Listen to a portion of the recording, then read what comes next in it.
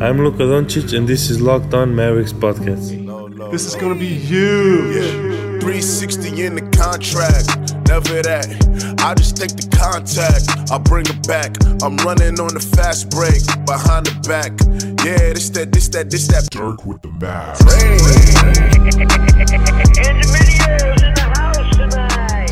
Welcome.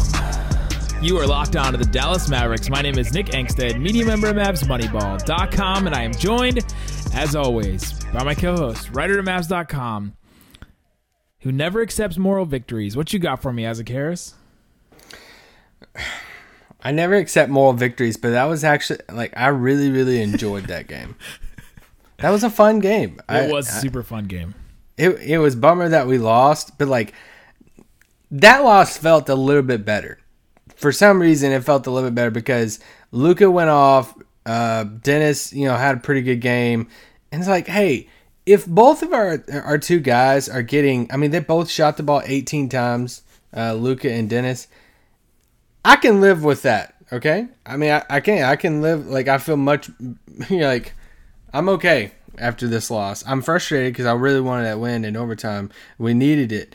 But no, what they looked like in the second half, the young duo, that was a fun game, really fun game. It was a fun game, and that's all we're going to talk about today. We're going to talk about the San Antonio Spurs versus the Dallas Mavericks game.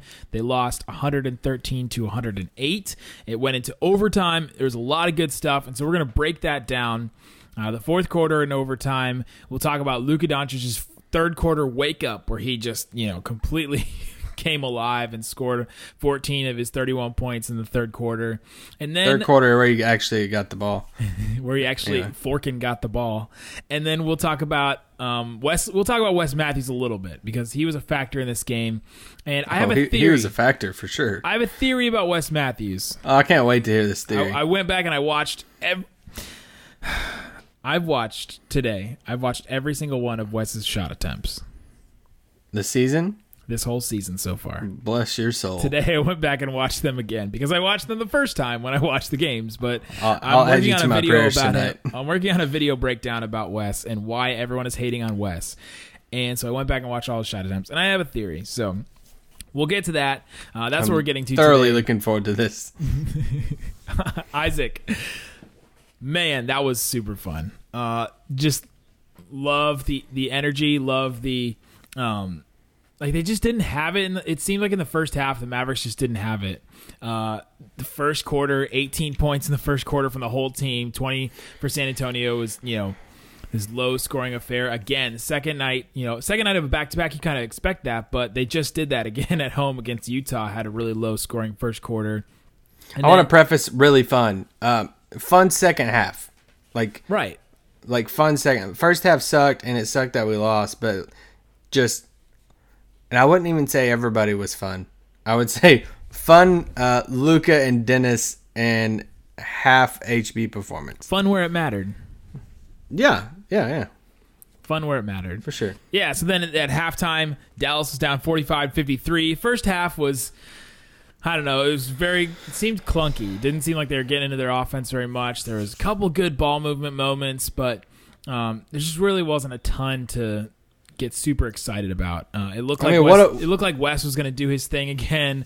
He had 7 shot attempts in the first half. Dennis had a decent first half, but yeah, it just looked like another one of those games. And the turnovers were just killing them. They had 11 turnovers in the first half.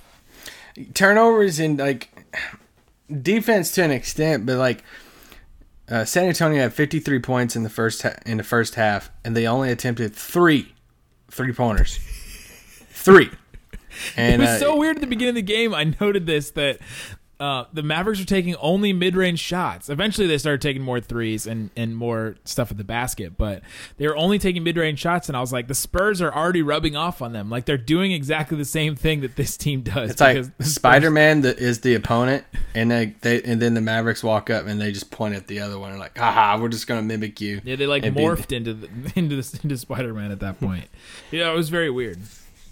But yeah, defense, it's still an issue of just them figuring out. But turnovers was the stat of the game. You can't do anything productive when you have 22. I think it was 22 total turnovers. Yeah, 11 in the first, and 11 in the second half.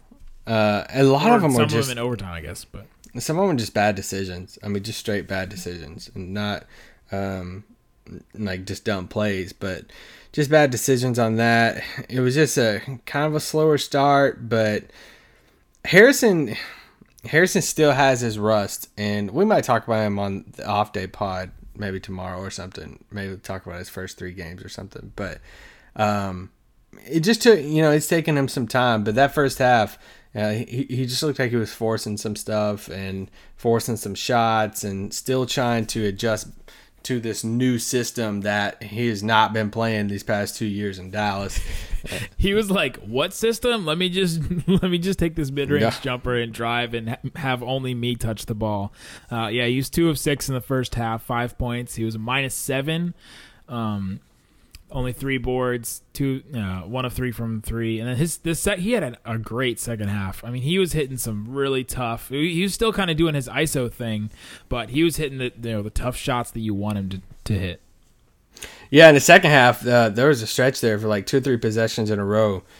He's driving the ball. It seems so much more this year, which, I mean, that's their thing. Either threes or shots in the paint. Like, that's their thing right now. But, I mean, he's driving. Can't take my mid-range thing. Like, you got to get closer or farther away. I can't do my elbow jumpers anymore. I like my elbow jumpers. I really like them, but I might have to step out now. But it's funny because he's like one of the smartest guys on the team. We're making him sound.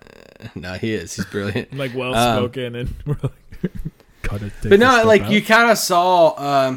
I think tonight you saw a glimpse of what this future, what this team could look like at its peak. Yeah. You saw a small glimpse of it, and you didn't see the glimpse very long because we'll talk about the second half and more of the decision making of who gets the ball. Luka Doncic should never sit in the corner. There should never be any scenario in which he is sitting in the corner, just chilling there, let alone a 2-man game between Wes Matthews and DeAndre Jordan while Dennis and Luka and Harrison watch. How on God's green earth does that? I just don't. Anyway, Luka had 4 shot attempts in the first half. Let me give you the time signatures for when Luka got his shots. First quarter with 8 minutes and 11 seconds left. First quarter with 5 minutes and 49 seconds left. Second quarter with 1 minute and 29 seconds left. Second quarter with 32 seconds left. He had 4 shot attempts the whole first half. That should not happen ever.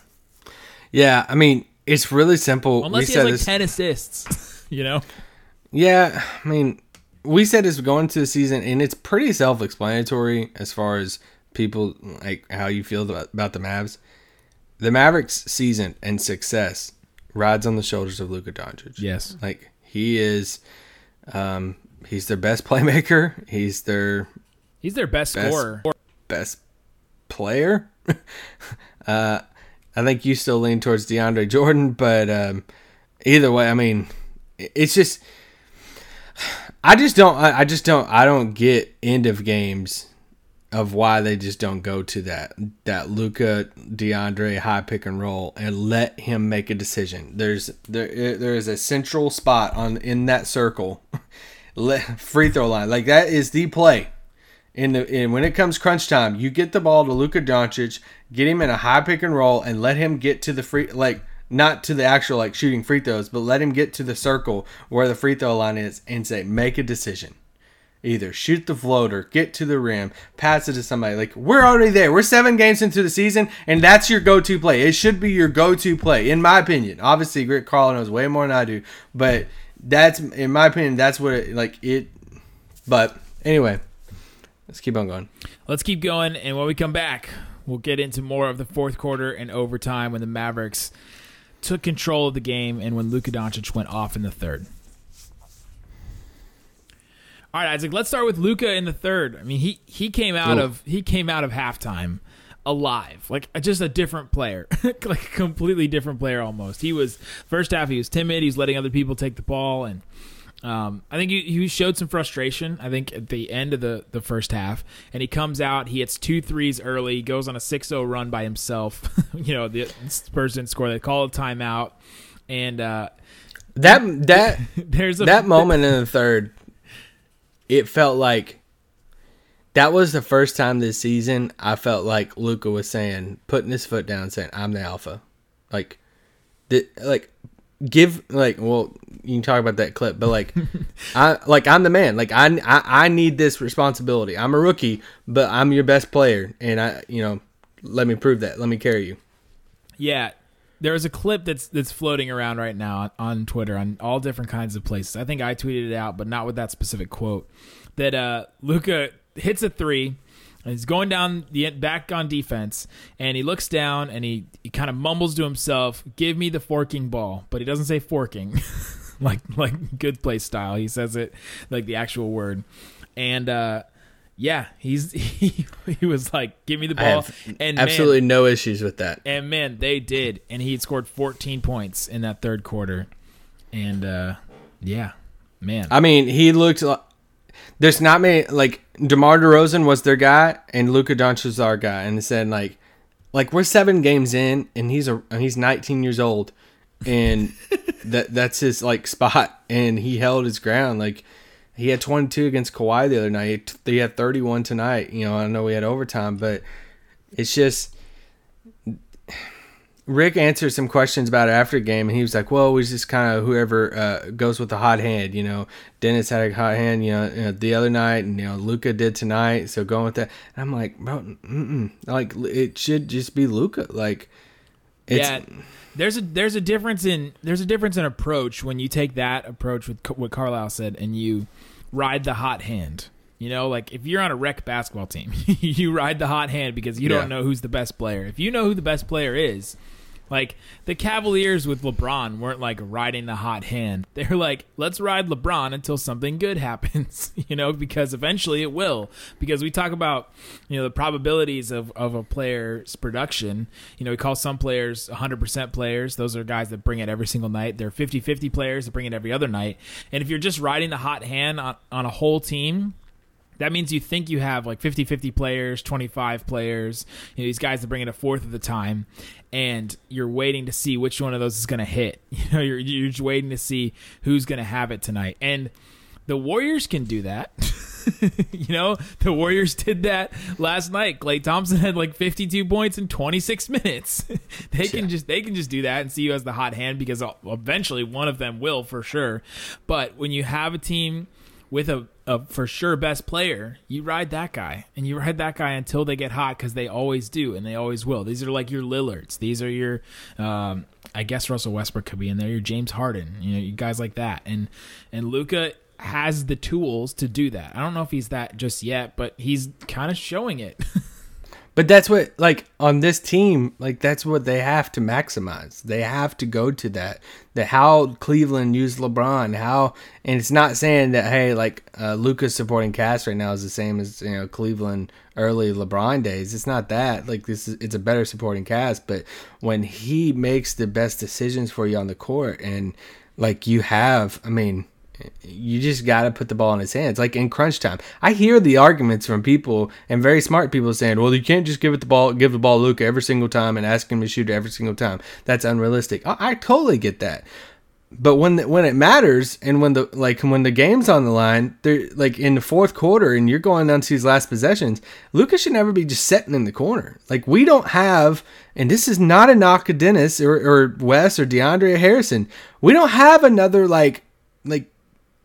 star. There's not, it's not a KD Steph type of thing. It's not a Harden Chris Paul type of thing where you say, okay, well, it makes sense. It kind of made sense when Dennis went for that shot at the end and he got fouled and stuff, because Dennis has been feeling himself. He's been balling out these past 2 games, and I want to talk about him more in a second, but I know a lot of fans probably sat back and said, why didn't Luka Doncic get that ball? And why didn't Dennis come down and throw it to Luka and let him run a pick and roll? And yeah, I would have preferred Luka, but I kind of understood it because Dennis had that hot hand some. But it's just, they just got to figure out. It's kind of what we talked about going into the season. Who's going to get the ball towards the end of the games? Is it going to be Harrison Barnes when he's fully integrated back in the system? Is it going to be whoever the hot hand is? Like Rick Carlisle said, if Wes Matthews has hit 5 threes in a game, is he going to get the ball on the last possession? I think Twitter would engulf in flames. It would just take itself out. It would tweet itself to death. Just Twitter would. All right. Well, I do wonder how Luka feels on the inside at 19, coming from Real Madrid, and to where like I know like when Sergio Llull went down for Real Madrid and he tore his ACL, and they put Luka in this like point playmaking type position and said, hey, like you are our main guy now. Like you go get us this thing. And he won MVP, won Euro Cup, like all that stuff. How much of a difference is to go from that when you're 19 and you are the best player in Europe at 19 at the highest stage, win this. He's the LeBron of the league. And then you come to Dallas, and then like there are possessions, like meaningful possessions, to where you're just sitting in the corner or you're on the wing and stuff, and you see that frustration. That's why I actually love it, that clip that people are sharing and stuff. Jason Gallagher from The Ringer, I know he tweeted out too, like, and it's like he's saying, give me the ball. Like, I did this. Like, I know how to get buckets. I know how to make these decisions and find the open guy and all this stuff. Like, I know that I can do this. And he's saying, give me the ball at 19. I love that, man. I saw that video. I was like, man, sign me up. I love that he has that, because he's really soft-spoken and stuff. But when he wants the ball, like the best, the greats, they want the ball. And I say this about Dennis. I love that he wants the shot too. When he wanted that shot, the big shot a few games ago. I forgot what team it was off the top of my head, but like the T-Wolves game. Like, and I love that he wanted that shot. And yeah, he missed the second free throw, but it was a decent shot. So anyway, hats off to Dennis Smith Jr. though. I mean, he's played. In my opinion, I think he's played 2 great back-to-back games. And his confidence in his shot seems like it's so much better right now. He took a step back shot. I tweeted it. It was tough. I mean, it was not just tough. It was tough. And I think how much time was left? It was like 1:36 left. I think he jumped 2 feet backwards with this fall away shot. And man, it was. So he feels it in those tough moments and those clutch moments. He only went 1 of 6 other than that 1 3 that he hit, but 9 of 18 for the rest of his shots, which is a good sign. That means he was 8 of 12 on 2-point shots, which is good, which is awesome. That's what you want to see. You want to see him getting to the basket, and he was doing that.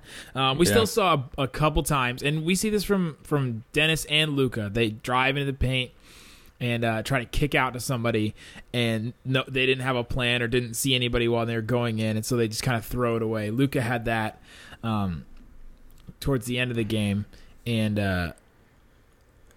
kind of that play was pretty big. He just drove in and kicked out, and it got stolen. And that mid-range shot right there in the paint and around the paint and like the short corner and stuff like that, that shot is there all day, every day. And that's why we've been saying for so long, if Dennis can master that touch and get in there and master the floater and master those little step back shots that are from like 10 feet and he's fading back and stuff, these little Chris Paul type of shots where you get in, you kind of hop around, get into the paint, but you do these like kind of fade away shots from like 10, 15 out, and he's made them the past few games. But man, I tweeted this out about Luka. How pretty is Luka Doncic's floater, man? I know, like. His silky smooth, that's that term that I just love to describe him. His silky smooth presence in the paint, where he just has that soft floater. I know he hit at least 3 tonight, maybe even more. It could have been more than 3. Players, it seems so much like an easy shot to a lot of people, into where like you see a little floater like that, and you're like, oh, it's an NBA player, he should make that. I cannot stress to you how many NBA players try to master that type of touch in the paint throughout their career. I mean, when you look at people from like a John Wall or what, I mean, somebody's going to come out with some advanced John Wall floater stat right now, but No, like not our listeners. not all. But no, it's just like there's so many players that just try to. I mean, you even look at Dennis right now in year 2. I mean, he's in year 2 of being in the league, and We had a week of shows where we talked about Dennis's floater game. I felt like last year. yeah, and he's still trying his best at trying to get that down, and it's just where Luka's at right now at 19 years old it's just unbelievable. I mean, it's what I know we're like super all praising right now, and we lost, but he even had that like baseline play where he got double teamed. Yes. And I forgot when it was in the second half, but they came with and he like There's a minute left in overtime. He had a cross court pass to Harrison Barnes, and then Barnes drove and hit a shot over LaMarcus Aldridge.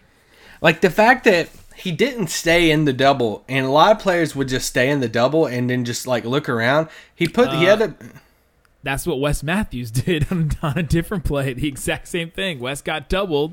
He stayed in the double and couldn't get out of it. And lost the ball. And lost the ball. But no, Luka dribbles out of it some, and it turns around just surveys the floor and knows where Harrison Barnes is wide open. Full cross court pass over his head, and it's just another one of those simple plays. But if you really look at the dig into just the IQ of a play like that for somebody his age and as a rookie, you just don't see that very often. So super encouraging signs as far as a start. I mean, it's 6 games into the season. I mean, yes, as a Mavs fan, you wish we had a better record than 2-4, but I mean, yes, you can say you wish there could always be a better start. I mean, Luka could be dropping 35 a game, and you say that's a better start. But I don't think any Mavs fan or any Luka Doncic fan can say they're disappointed right now with how he's playing. Like No. he is, And they shouldn't. yeah. I mean, besides his turnovers, he's playing very, very well. All right, when we come back, let's debunk the Mavericks record a little bit, and then I'll give my theory about Wes Matthews that hopefully won't go too long. Oh, I'm ready. We'll see. Oh, we got plenty of time. All right, Isaac. So the Mavericks record, I kind of want to debunk it a little bit because they're 2-5 right now after the Spurs game, and in all 5 of their losses, they've been in it fairly late. The Toronto game was kind of the only game where they weren't very close towards the end, but in the Toronto game with 10 minutes and 34 seconds left in the fourth quarter, the Mavericks were only down 89-94. So they were down 5 minutes with 10.5 minutes. They were down 5 points with 10.5 minutes left. So, I mean, they had a chance if they could have taken, a couple plays go their way. They take a lead, they hold on to it for the the end of the fourth. They're not getting blown out the entire fourth quarter. Yeah. In that game, but the rest of them in the Phoenix game, they were down 5 points with less than 5 minutes left. In the Atlanta game, they were down 5 points with 7 seconds left. In the Utah game, they were down 101 to 108, so the 7 points with 2 minutes and 40 seconds left. And then in this game, went overtime. They had a chance late. So all 5 of their losses, they've at least been in the game. They haven't been totally blown out. They've had a chance where they could have, taken a lead or had a lead even. So this is. Man, broken record from last year. It just kind of keeps going. The Mavericks clutch game record. They have to figure out who their closer is going to be. And Dennis has tried to be the closer in 2 games. Wes has tried to be the closer in a couple games. It drives us nuts. I'm not sure. We've seen Luka kind of try to be a closer, and then Harrison Barnes is now back, so maybe he's going to try to do some things to close the games. And he's talked about the Mavericks clutch record openly and how he wants to improve that this year and all that stuff. So it's the same thing again, but now the reason why I think this year is going to be different is because Luka should, like we said at the top of this show, Luka should fill into that role. Luka should slide right in and fit exactly right into where that role is, and he should be the one controlling the ball, at the end of these games like this. And that's what's going to help the Mavs clutch record, and that's how they're going to win these games when the Mavericks try to figure that out. I don't even think Luka has to figure anything out. I don't even think it's his growth. The Mavericks just have to figure out how to get him the ball. Yep. In these moments and in these games. He's got. I am the biggest Harrison Barnes fan, and I said all summer long he is going to be the closer. He led the team in score last year. You get him the ball, like that's going to be his thing. I have completely reversed course on that. I'm 7 games into the season, and I love Harrison, but I'm just telling you right now, I'm going to be frustrated when I watch my TV, and it is a tied game at the final 2 minutes of the fourth, and they have Luka sitting in the corner, and they're ISOing out for Harrison. I'm not saying it won't work. I'm just saying I believe the most efficient play, and Luka should be the crunch time go-to guy. He is already that for the Mavericks, in my opinion. You get him the ball, run the high pick and roll. I can't say this enough. With DeAndre Jordan, get him into the paint and let him make the decision. I'm not saying he has to take the shot. Just put him in that LeBron type of role to where you trust him enough to make the right decision and find the guy, whether it's an oop, whether it's an open Harrison Barnes, whatever it is. And the key to that is what happens to Dennis Smith Jr.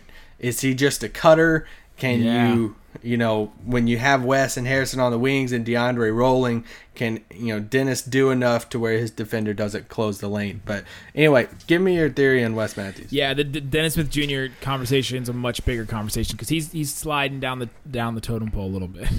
But he's playing very, very, very well. And these past 2 games, he's playing really well. But I will say this: the way they're playing together is definitely a bigger conversation. There were some media people we were talking about after the game against Utah about how, and it's what Nick and I have talked about on the pod, how they're not technically playing off of each other. No. It's like they're taking turns. They had a few plays like that in this game. They did have a couple where I was like, oh, they're sharing the ball. They're going back and forth. That's a good sign. I think maybe it's more comfortability than it is. Yeah, is it comfort, age, just like filling each other out, or is it, jealousy? Hey, they just can't because of like a skill or something like that? And that stuff will iron itself out over time. Completely agree, and that's what we're excited to talk about. This season plays out, and this next couple years plays out. I mean, the Mavericks picked up Dennis Smith Jr.'s team option, so he's on the books. Luka's gonna be on the books for at least the next 4 years, 3 years, forever, 3 years guaranteed. So, all right, here's my Wes Matthews theory, and I'll give it to you kind of quickly, and then we'll talk about it more on tomorrow's show. Tomorrow's show will probably be a little longer. We'll probably do a live stream audio, and then we'll do like a abbreviated podcast. We'll probably do that tomorrow. We're planning on doing a live stream tomorrow. The Wes Matthews does good things on a basketball court. Wes Matthews does some bad things on a basketball court. I think the bad things that Wes Matthews does on a basketball court look so much bigger than the good things that he does. The good things are sort of overlooked. You don't really think about them. The bad things are blown out of proportion and talked about so much on Twitter. I don't think they're blown out of proportion. It's the 10% of what he does. Now the 10% can matter a little bit more, but I think there's 10% of what Wes does. And this changes if he's not a good defender anymore, because I still kind of think he's a good defender. He's just getting destroyed by some really, really good offensive players that are destroying the league right now. DeRozan, Kent Bazemore is killing it. He wasn't on Kent Bazemore the whole game.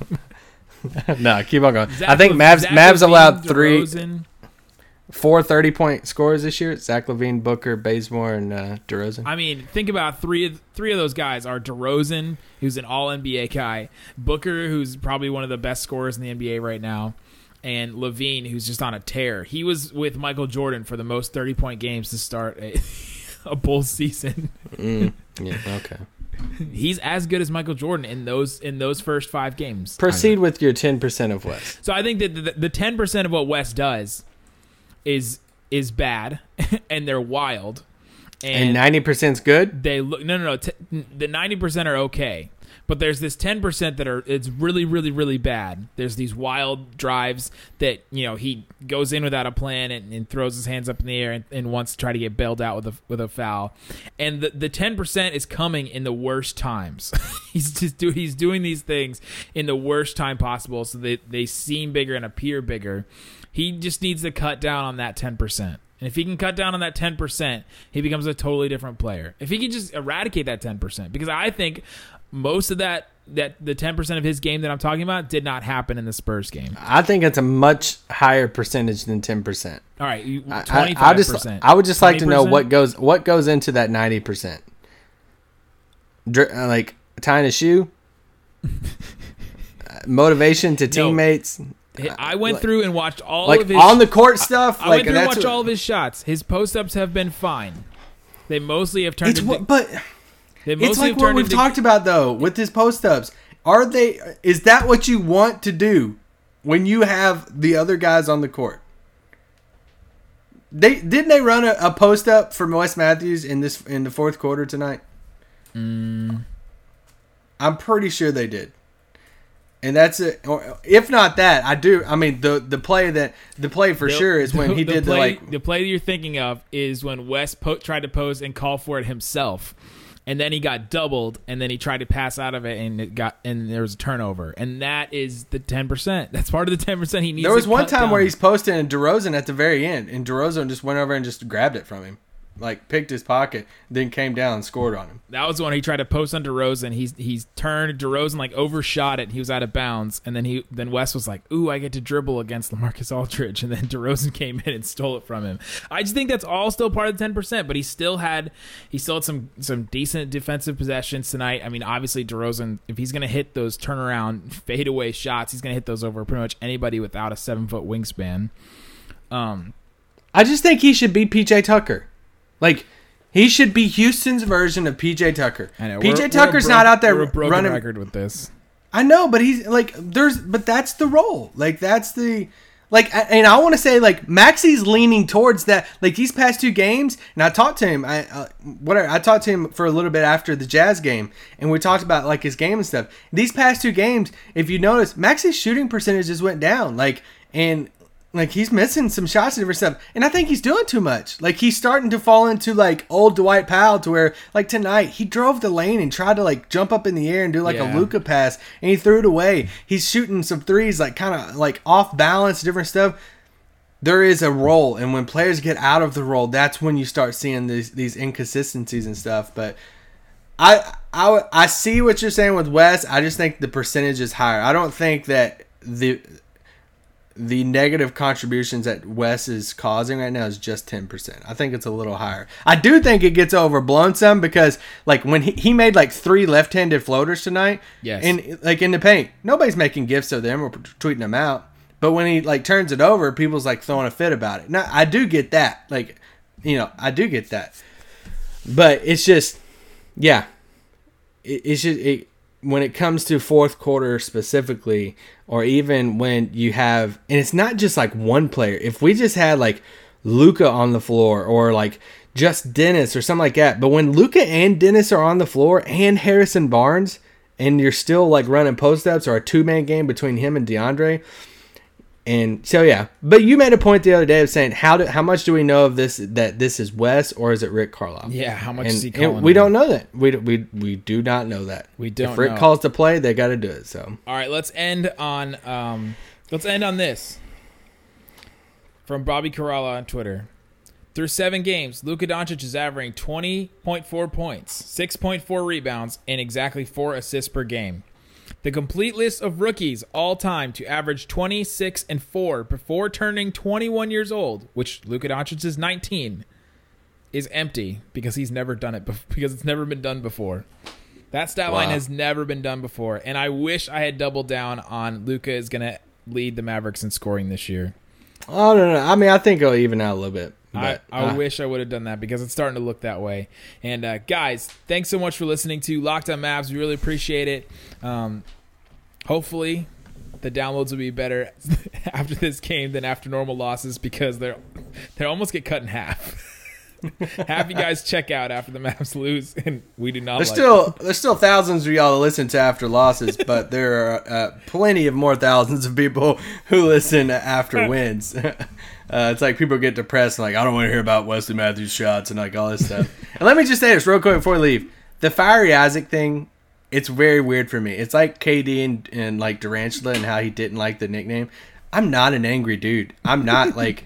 I'm such a chill guy. It just happened to be that first night after that Suns game that I was like, we recorded right after. I was mad because I had all these expectations, and I like vented on a podcast, which is like going to the grocery when you're hungry. And then it became a thing to where it's like people like really jumped on. I was like, oh my gosh, Fiery Isaac. And I'm like, this is so weird because I'm not like an angry dude. And now it's like people like want that. And I'm not going to have it all the time, but it's going to happen. All right, guys. We're Nick Angstadt and Fiery Isaac. Thanks so much for listening to Locked On Out of Mavs. here, you Laker lover. Peace out. Boom.